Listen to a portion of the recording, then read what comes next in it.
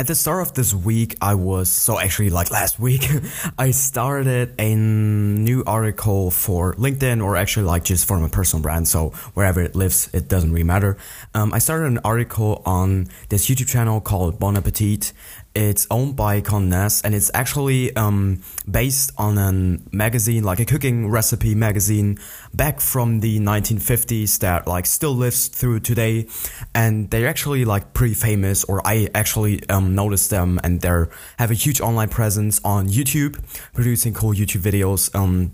Basically like they're really personality driven, and that was really interesting to like sort of notice this channel myself and like sort of discover it, and then watch a bunch of videos and seeing also like the culture around the channel that people have with the certain characters in this YouTube channel.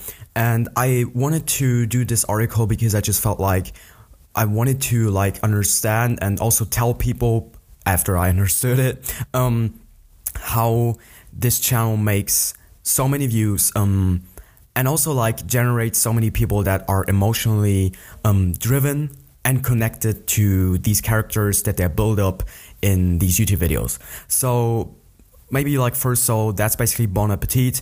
They have now this huge brand which lives in the online space, but they still have like the physical magazine that they bring out, I think like 6 times a year or something. So it's not like a weekly, monthly thing. But it's still like something that they do, I think pretty based on tradition, and also like it's a revenue driver, of course. Still, you wouldn't think that. Sometimes people forget that print is still a thing, and also like newspapers and stuff, but it's still a huge thing. Like just because we use the internet a lot doesn't mean that print or like the offline space is completely dead. That's not the case at all. So going back to like, I wanted to cover this YouTube channel, or like talk about this YouTube channel and what they went through to get to this point, because there were a bunch of things that I felt like could be interesting to people that look into content creation. Because actually the way that they started off back in the day, I think it was like 2016 or something. What we got right now, 2019, I think it was back in 2015-16, where Adam Rappaport, the actual chief editor of the Bon Appetit magazine, came in 2012, around that. Please don't mark me on this number, and you can look it up on the internet if it's that important to you. He was brought in back then to revamp the whole brand of like Bon Appetit and make it more than a magazine. Also transport it or translate it into the online space, and making sure that social media is a huge thing for them in the future. And really refreshing the whole brand, and not only the magazine, obviously that as well, but making it more of a broader brand than just being this one magazine. And basically like the way that they started off back in the day, they had like Facebook and YouTube, and I think like at around that time where he was brought in, Facebook was really huge. It was like the #1 thing, like Instagram is right now. And back then they had a huge focus on Facebook, so they were doing like these, I don't know what they did actually, never looked that up, but they were doing Facebook. They had a huge focus on Facebook, and then they went over to YouTube, and they did it like sort of like a side thing.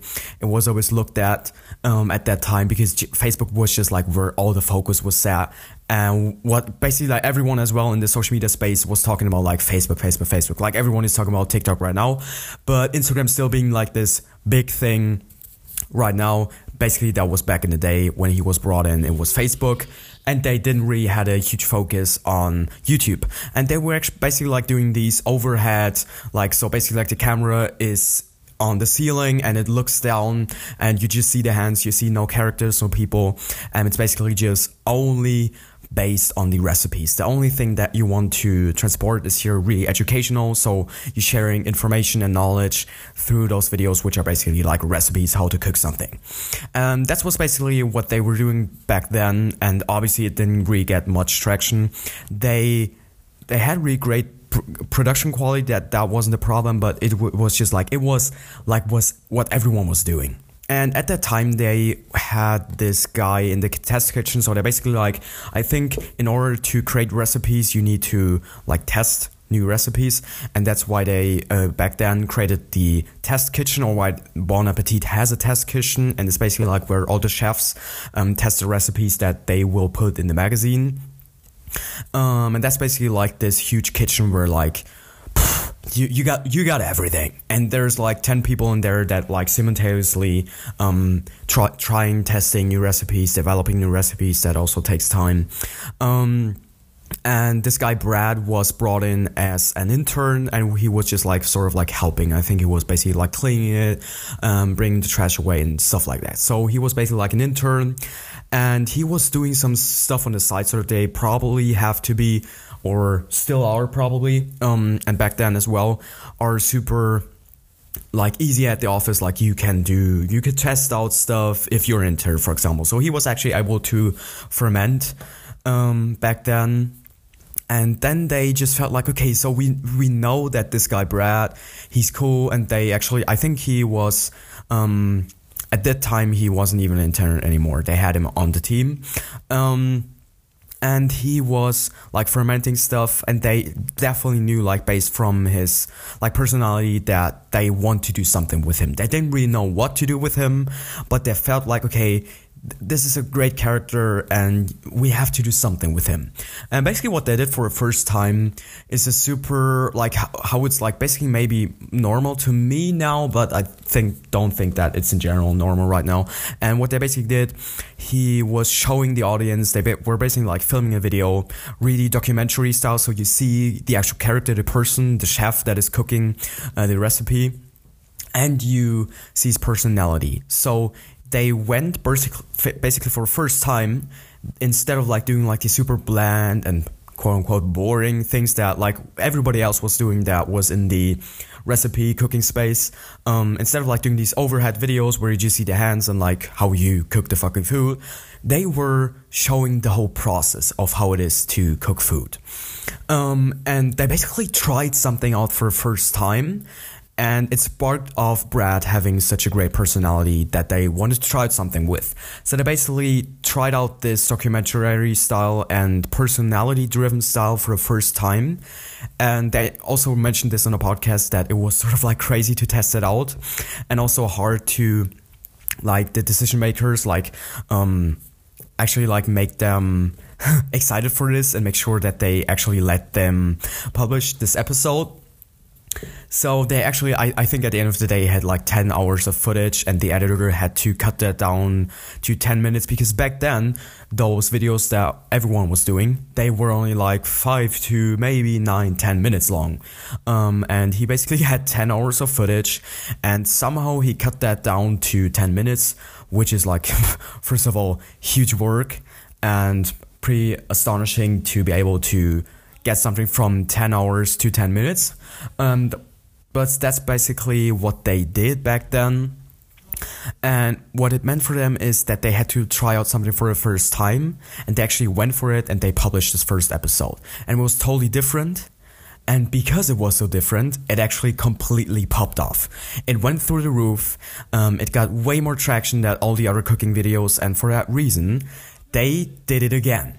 And they did it a couple times, and it was sort of like this new thing that everyone was excited about and didn't really know how to feel about it, other than like just knowing that it works. And that's like literally what I'm always talking about when it comes to content.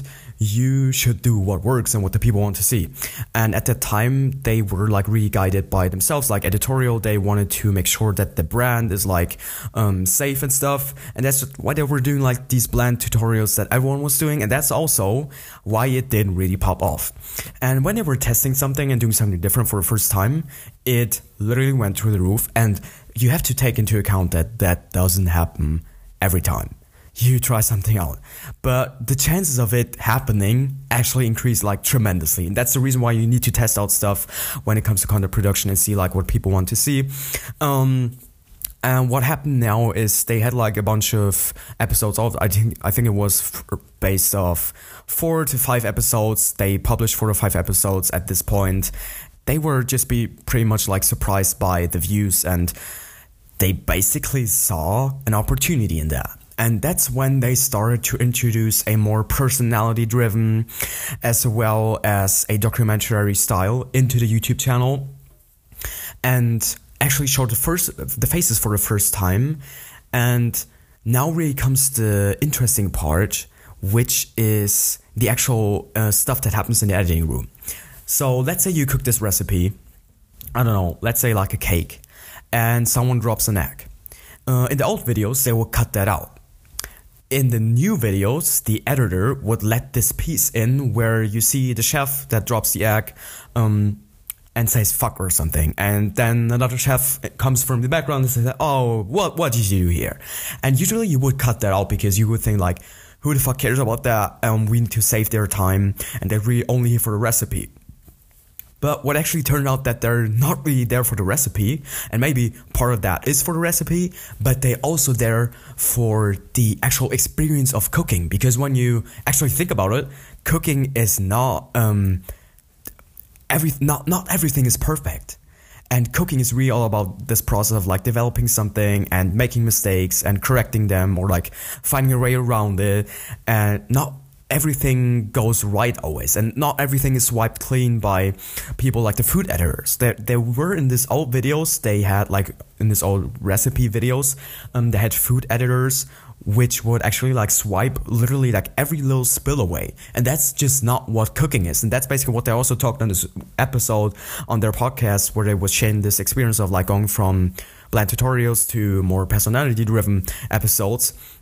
Which is like, that's not what people want to see. People want to see authenticity and just want to relate to these people, because when they were like watching the videos and trying to cook it themselves, it was just like a completely different thing. And so getting closer to the people and making sure that you're like that it looks like you're closer to them was something that I found out to be really like valuable and just really successful. So that's basically what they did. Over time, they went from doing the faces in the recipes, and now it's really a lot of the content that they post is personality driven, and it also increased heavily in terms of length. So now episodes range from 20 to 30 to even like 50 minutes. So it's like really went into the long form, what YouTube is basically all about when you think about like how the platform works. So that was sort of interesting to see that change from like super bland tutorials, and now you have to think like, whenever you create content, you want to think like, who do I want to attract and why am I doing this? You want to have some sort of ambition behind it, some sort of objective. And the objective back then was to really refresh the brand. And that's what basically Adam did a great job at. Looking at it in 2019, at the end of 2019, looking at where the brand actually is at right now, seeing just that it was super successful, like his task that he was set up to do. And just seeing like how it translated into so many other different things. Because usually you would say we want to create content and we do these recipes because we want to make sure that people, for example, want to have the actual exact measurements, and for that they would buy a magazine. That's sort of like how they thought about it probably in the beginning, and why they did like these bland recipe tutorials. And now you would ask yourself like, okay, so that's always what you need to look at when it comes to creating content, and like also testing new stuff and deciding what to post and what to create. You always have to look at like, what's the ambition behind it, what's the objective. And if the objective is to sell more magazines, you could say now like, what's the point in having more views on this video? That is really all about like personality driven, because they want to watch this certain person that is cooking this food right now. So over time, you would think like, okay, so we have all these people coming in, and maybe they're like younger people that don't really want to cook at all, that don't know how to cook, that don't want to cook. They just want to be entertained by these funny characters and funny situations and stuff. And that's basically just where the opportunity in other revenue streams lies in. Because what they, for example, sell now is they do product placements, they can sell their characters or new shows that they produce to streaming services, so getting those rights and selling those rights. And also what they do now is they host events with the actual people, so you could say they're sort of like, I always call them or reference them as characters, but you could also call them influencers if you would want to at this point. So they're sort of like corporate influence. No, that's totally the wrong statement. They're influencers that are owned sort of by the brand or like in the space of one brand. So what they're basically doing is like they're driving revenue of those events where they invite people. It's a pretty high ticket, so I think I saw it around $90 or something to go to an event where like you're with the chefs from the show, and then you can meet them or something, and they show you recipes and they talk about why they love cooking and something like that, just like events. And back then you could say like, okay, why are you doing personality driven videos like that? That doesn't really achieve our goal of increasing the magazine readers or actually like subscribers, obviously. But what happened like is they opened up themselves to so many more opportunities to drive more revenue and actually like creating this brand that is just lives in so many different areas, especially in the social media world. And that's basically where they're at right now. And it's just so cool to see someone succeeding with just like doing something new. And it's pretty like this bland thing. If you would ask someone like, I want to create content, like what would you do? Be as authentic as possible. Be as authentic as possible. But I think this is a real cool example to actually know what someone says when they talk about like being authentic. And what you also have to take from this is it was a journey. It wasn't like a thing where they were sitting there and from day one they had the best content ever, like it was the best thing. No. They had like 5 years or like, I don't know, 4 years of like doing bland tutorials. People, like 10,000 people were seeing the fucking videos. And that's really interesting to see over time that increase and just seeing how they were able to capitalize off of that. And that just, again, is like the question of like, do I want to do short-term sales and do super like narrow and niche content? Or do I just want to create a huge brand, and because it just has so much popularity at this point that you can just drive off it so many different revenue strings instead of like only selling the magazine. I mean, at this point there are people that are like the biggest fans of this YouTube channel that don't even know that it's actually a magazine owned by Condé Nast. So that's sort of crazy if you think about it. But on the other hand, it's just like the way that it is. And that's just a really interesting YouTube channel to look at, and also like story of creating a brand and like how it all went down. And I actually wrote an article about this. It's not 100% finished, but I will finish it this week, hopefully, and put it out. And there's a bunch of other points that I haven't touched on in this podcast right here that you should definitely check out. I just think that is a really cool case study to showcase like how to do content creation if you really want to become huge. So we're like in the last section, which is what's coming up this week. I don't really have planned that much. My mom is in town this week, so it's probably going to be a lot of leisure time with like spending time with her and just doing a bunch of fun things and not really working that much. I do want to work a little bit from time to time this week. For example, like posting the how to do a podcast video, which I recorded last week. I want to edit that finally. And that's pretty much everything that I really want to do majorly this week. I obviously would love to finish the website finally and put out the video. That would be really dope.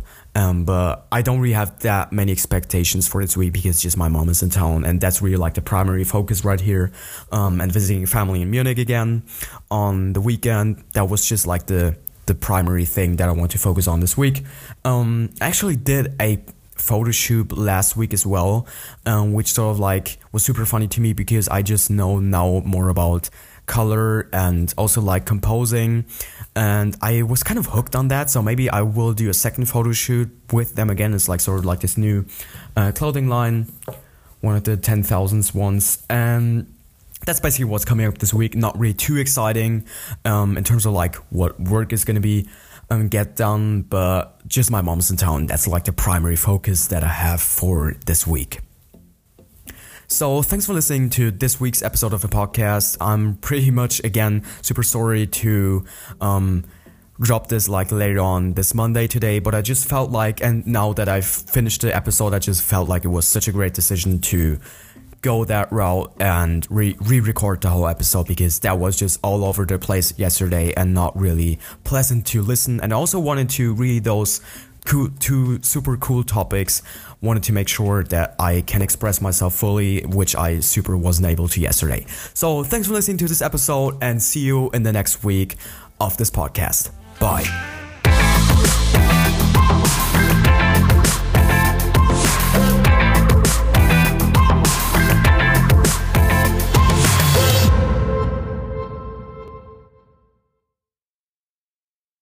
Hey guys, welcome back to this week's episode of the podcast. Today I have two major topics for you. The first one being my story of the first time being at an auction house and like seeing all these dynamics of people that buy there and the emotions that go down. And the second topic is really major for people that are interested in content creation. It's the story and like the whole background around content creation about this YouTube channel called Bon Appetit. It's actually a magazine by Condé Nast, and I talk about how they changed over time in terms of content production, from really super bland recipe tutorials to more personality driven content, and basically how they grew their channel to, I think at this point, 5 million subscribers. And I think it's around like 800,000 active users. So let's jump right into this week's episode of the podcast.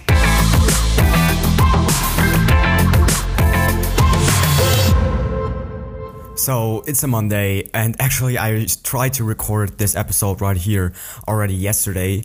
But yesterday I was going to Munich in the morning and I had to be there at a certain time. So I was trying to rush the whole podcast, and I felt like I really wanted to cover those two like major topics I wanted to talk about in this episode, like basically what happened last week. And that's the reason why I felt like, okay, you know what? I'm going to re-record this podcast on Monday.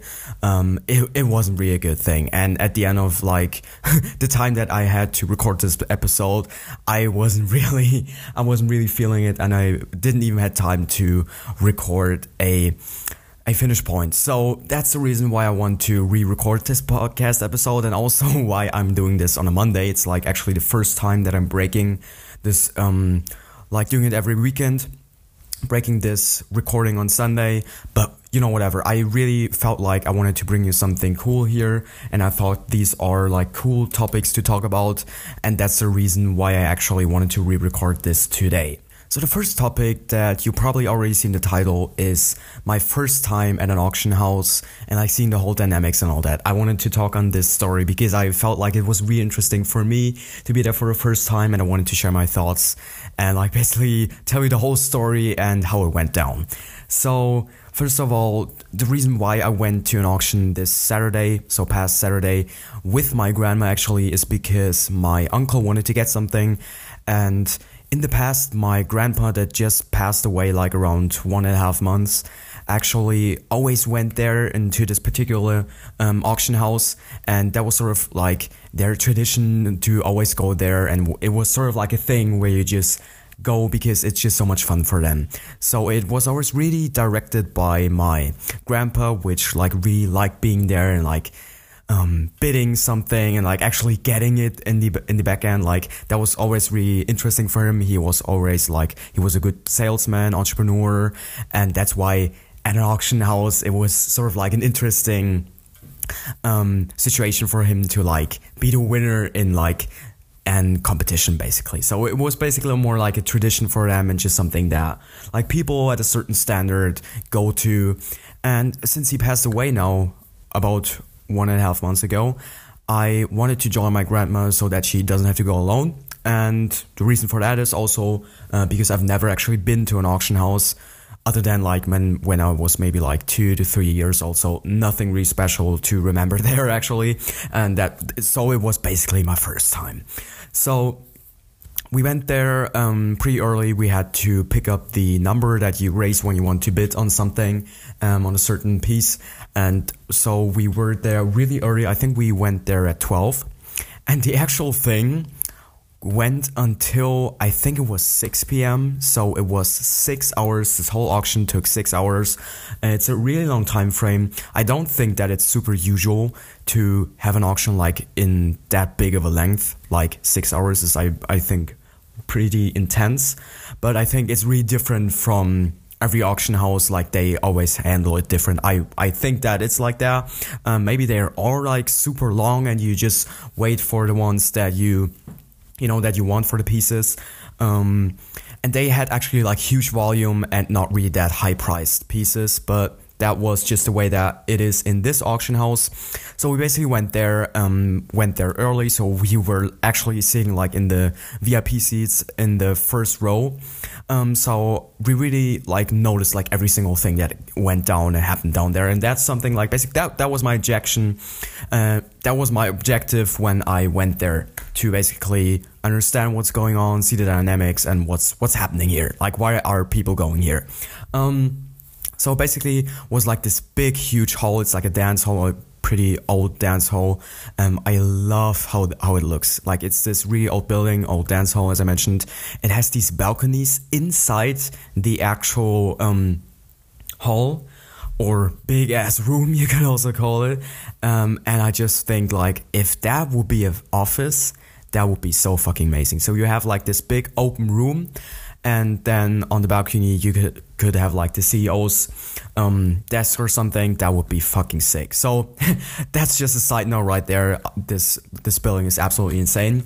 We went there, sat in the front row, and they basically had the people so they basically were like putting in a online auction, or bringing the actual auction into the online space and onto the website, so people were able to be like locally there, right in front of the auction, on the internet, and also, which I've seen before, I think in movies or something, or on the TV, people on the phone. And actually something that just came to my mind is, I always thought that these bidders that are on the phone, I thought that they were sending the people that are like calling them and telling them the numbers, like, and how the price is at, where the price is at right now. I thought that the like these old rich guys were sending extra people, like it's basically like their people, like some assistant or like someone like a broker or something. I don't know. I thought these were people sent by the bidders, but it actually turned out that it's only the staff from the auction house, which was kind of boring actually, because I always thought that, like, from movies or I think TV or wherever I've seen that before, I always thought that those were people that were sent by the actual bidders, but it actually turned out that it's only the staff. Maybe it's also like something just different in this certain auction house, and it's different in others, but that's just like how it was there, and that was sort of like something where just, okay, they're only staff, okay.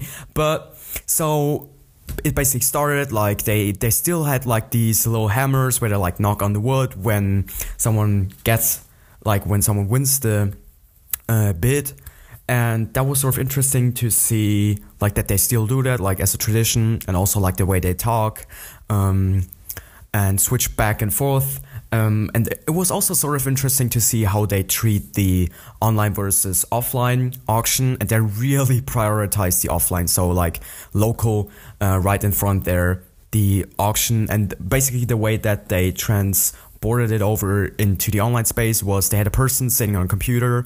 They have like some sort of like auction program, probably. I guess that it was something like that, like an actual program where they pretty much click the price that is bidded in the actual building, and then they can, like, the people that are like in the auction online, they can bid with the actual current piece, but it's actually really like slow and really behind. So when basically like when the offline auction was at 50, pretty much most of the time the online auction was at 35 or something. So that was sort of like interesting to see how they were really like behind with the online auction, really not paying that much attention to it.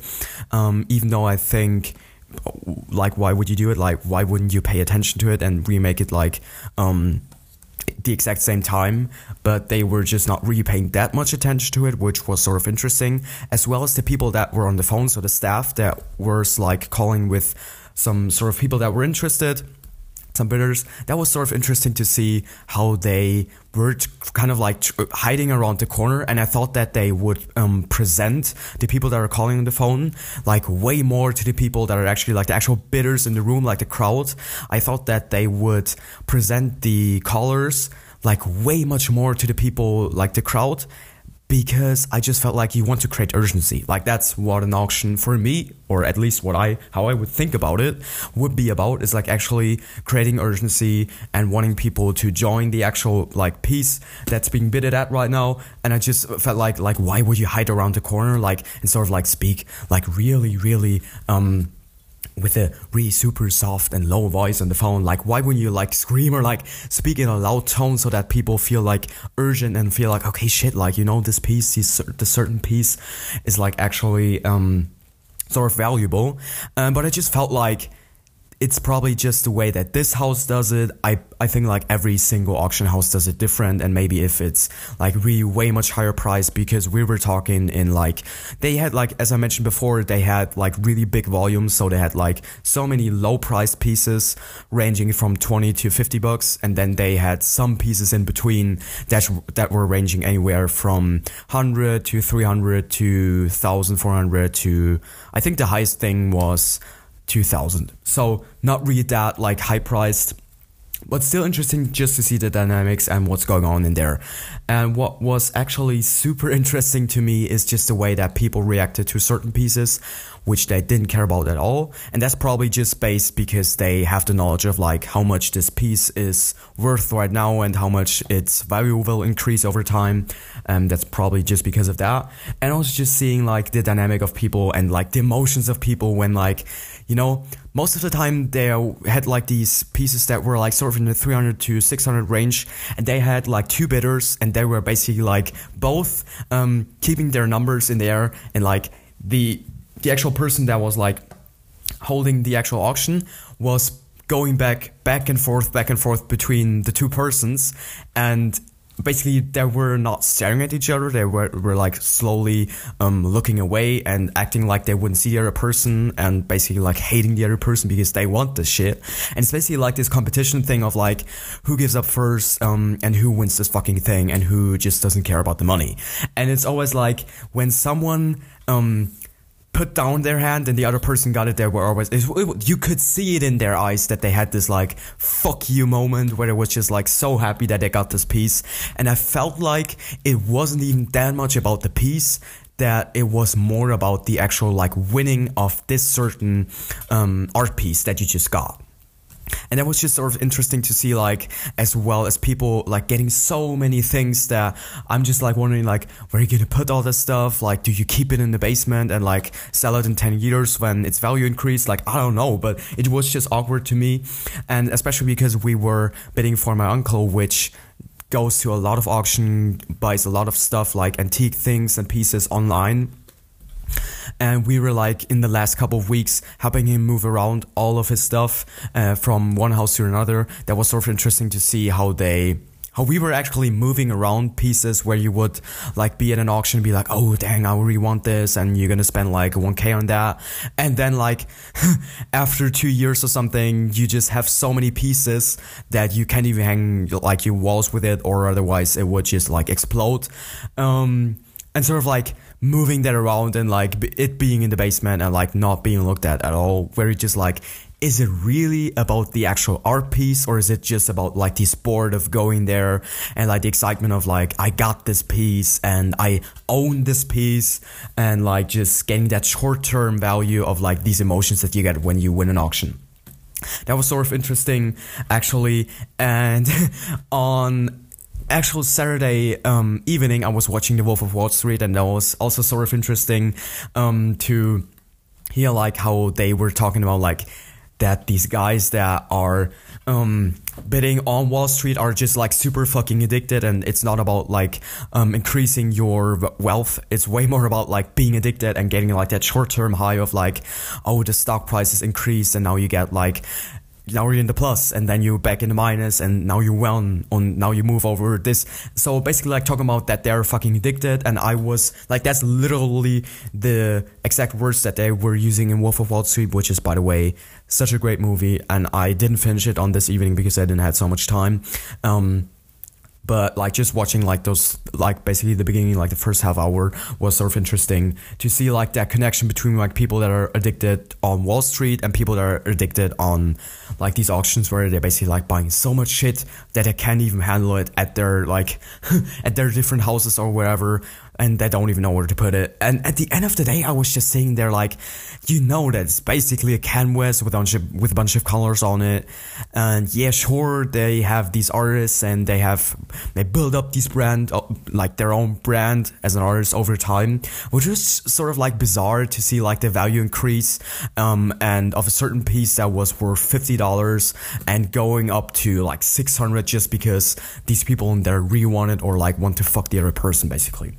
And I was just sort of like debating in my mind, like, doesn't it make way more sense to have less volume, therefore more high value pieces, and then more people that are actually interested in the current piece and not everyone waiting for a certain piece, like piece number 600, number 975. Like, just thinking like, would it make way more sense to create way more urgency through like, for example, like showcasing the people or the bidders on the telephone more and like screaming more and having it like way more hectic than to be sort of like a slow thing and quiet thing, and more people actually interested in the actual art pieces instead of like only having 2 to 3, maybe having 10 to 20, which would highly increase the value, I would consider. But it's probably just the way that it was at this auction house that we went to, and probably have to go in some like maybe London or New York. That would be probably also interesting to see just how it's different there and how the dynamics are different there. But all in all, really great experience that I went. My grandma was also happy that I went with her. We were there actually around 5 hours, so it was a pretty like intense thing, but it was a great experience. And just seeing people there like getting rid of their money, total different perspective of how I'm at right now. Sort of interesting to see like how people spend their money there.